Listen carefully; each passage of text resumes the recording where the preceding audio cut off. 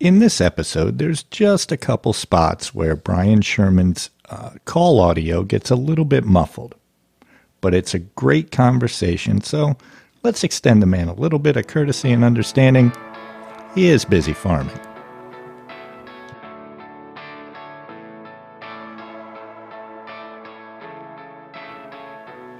Jacobus Gerardus Akerboom brought his passion for horticulture to Bridgeton, New Jersey from his native Netherlands almost 100 years ago, and J.G. Akerboom was born. Jacobus's daughter and her husband, James E. Sherman, took over the operations in the mid-60s and moved to the current location in Cedarville, New Jersey, until their sons, John and Brian Sherman, took over in the early 1990s. Meg kicks off the Bridgeton Beacon series on the importance of the agricultural industry to Cumberland County by chatting with Brian about the history of J.G. Akerboom and their transition to one of the premier liner producers of 1- and 2-year-old seedlings, fully rooted cutting transplants, and potted grafted liners when they recognized a market need for high-quality liners. And today they ship their product all over the country.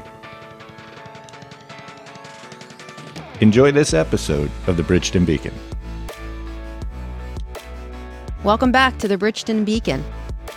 For hundreds of years, the agricultural industry has been the backbone of the economy of Cumberland County. And I'm so happy today to be able to speak with my dear friend Brian Sherman of J.G. Akerboom Nurseries. Thank you very much for joining us, Brian. How you doing? Thank you, Meg. Thanks for having me on. Oh, I really do appreciate it. Like I said, I'm really excited to speak with you.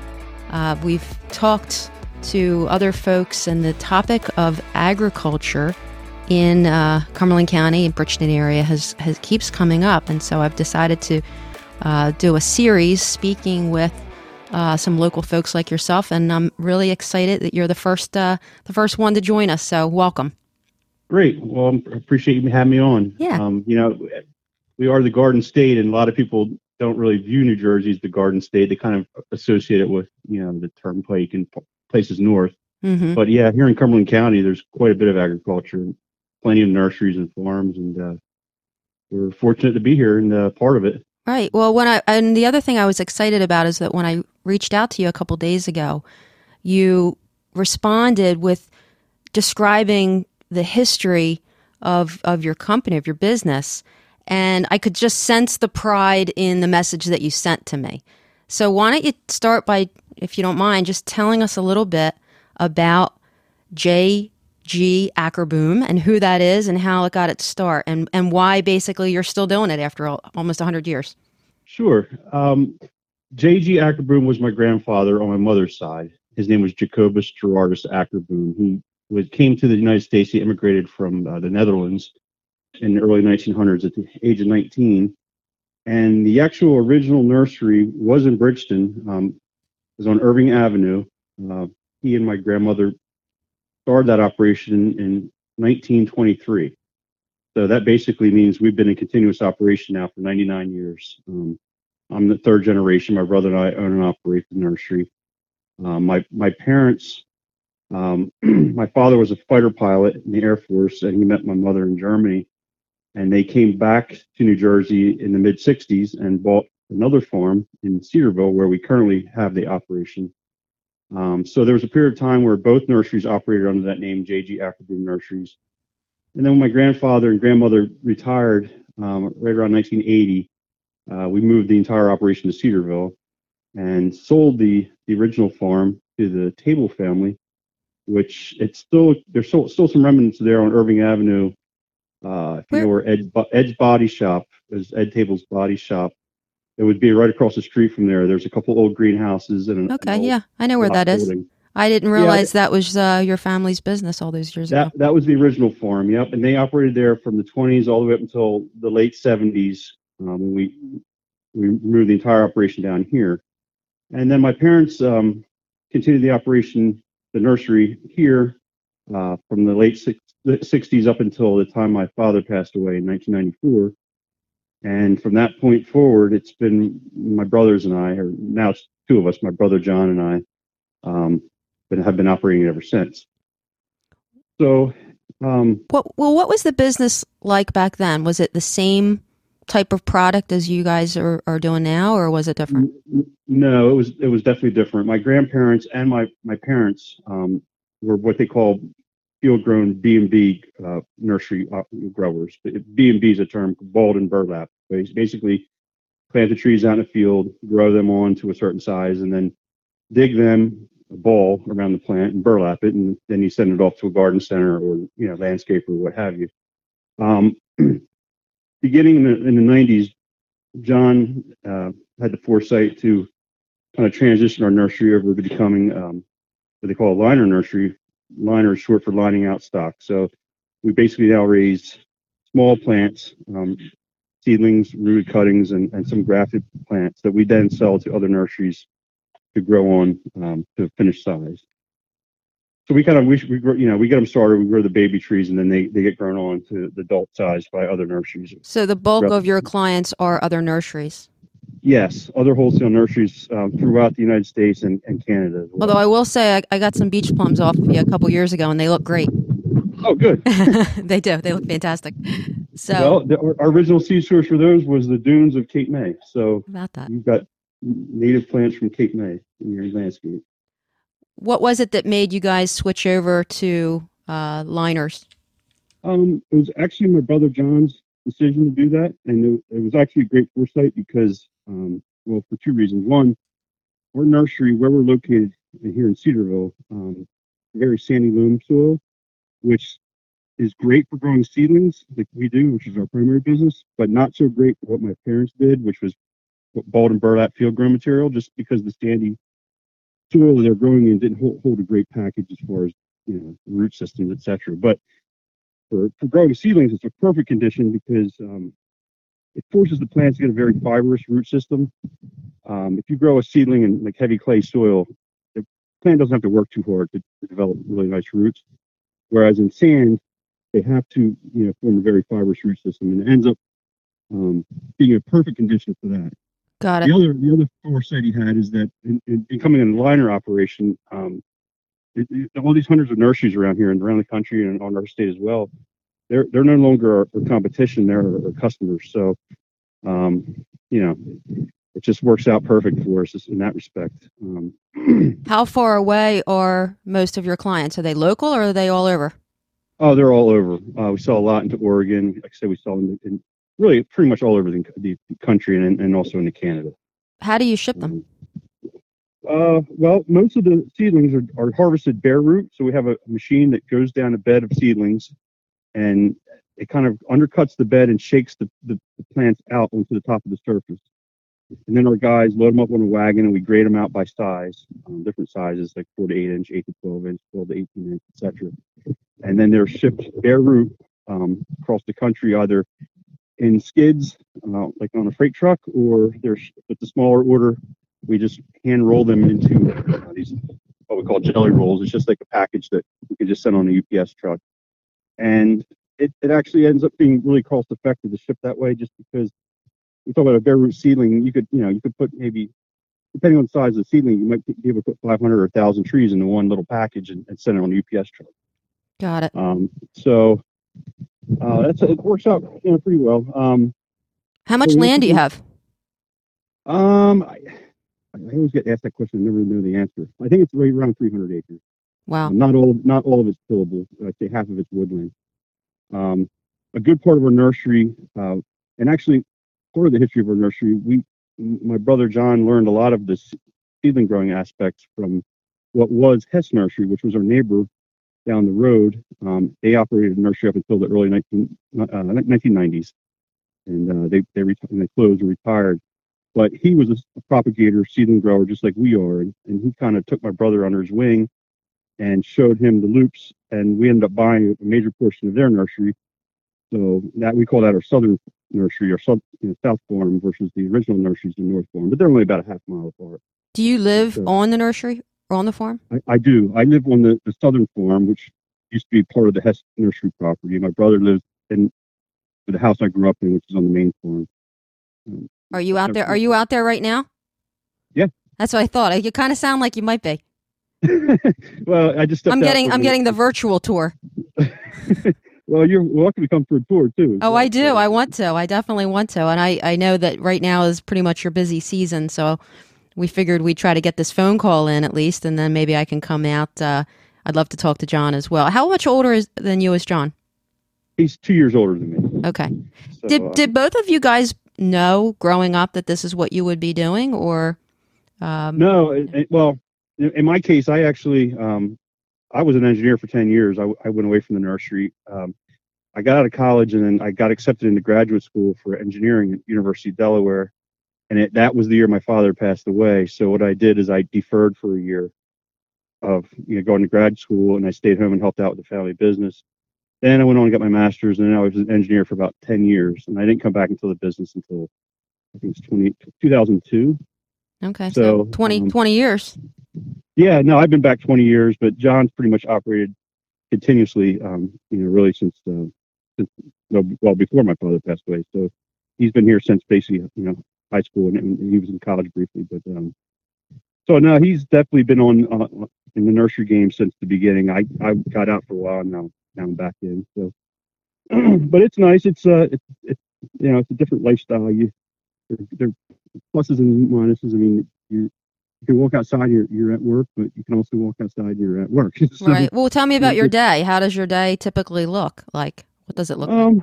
Well, we generally this time of year we're probably like almost 6 days a week. I mean, normally it's like definitely 7 till 5 every day during the week, and then half day on Saturday, sometimes full day on Saturday, depending on how busy we are. Um, and yeah, we just there's always something to do here. We this time of year our nursery's a little different because we do bare root seedlings than other nurseries where generally nurseries start becoming really busy right now, like, and then up till Mother's Day, and then through let's say up till June. That's like the busy sales time. Ours basically is busy from January till now. We're starting to actually slow down because we have to harvest all of our trees while they're dormant.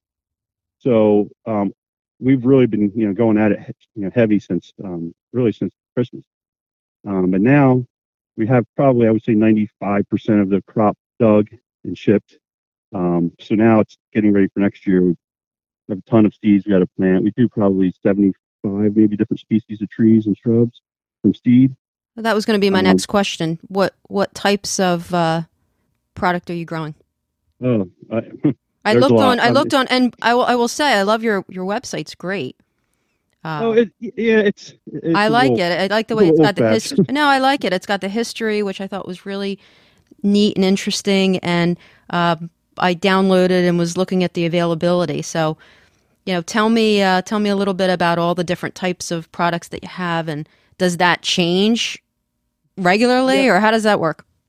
Well, there's basically three areas that we focus on here. The main thing and the biggest moneymaker for us is seedlings. So, and they've ranged from all kinds of, from oaks to dogwoods, the maples, the Japanese maples, to just a plethora. It's a long list. The bayberry is a big plant for us, peach plums.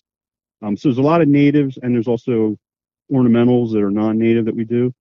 And that's from seed, and that literally we'll spend 2 months in the fall with our guys going around picking seeds at different nurseries from our own. We have our own seed orchards here, and even out in the wild, we have permission from the Fish and Game to go to certain state forests and even dunes, Ocean City, Corson's Inlet. We pick bayberry seed there.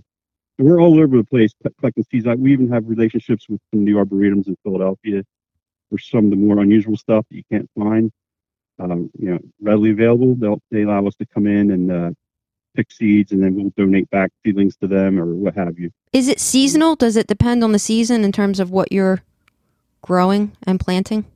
Yeah, well, I would say almost everything we pick gets picked in the fall. From almost most plants, that's when their fruit is ready.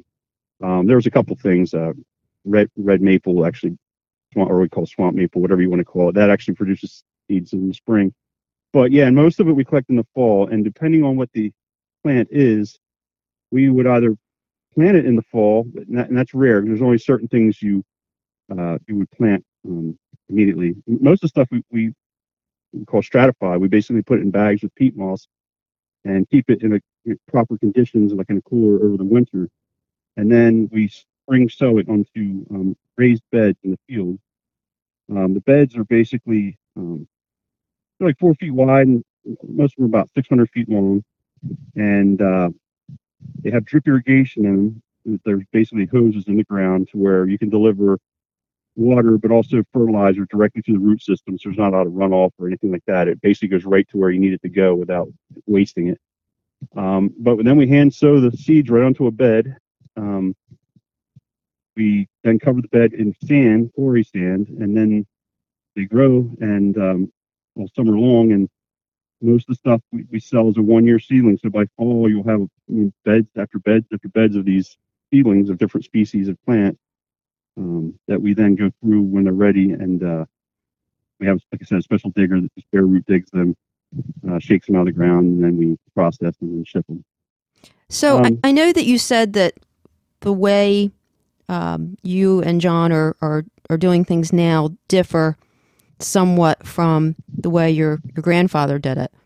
But are there certain lessons that you've taken from how he and your father ran the business back then that has been consistent or has kind of remained true over the last 100 years?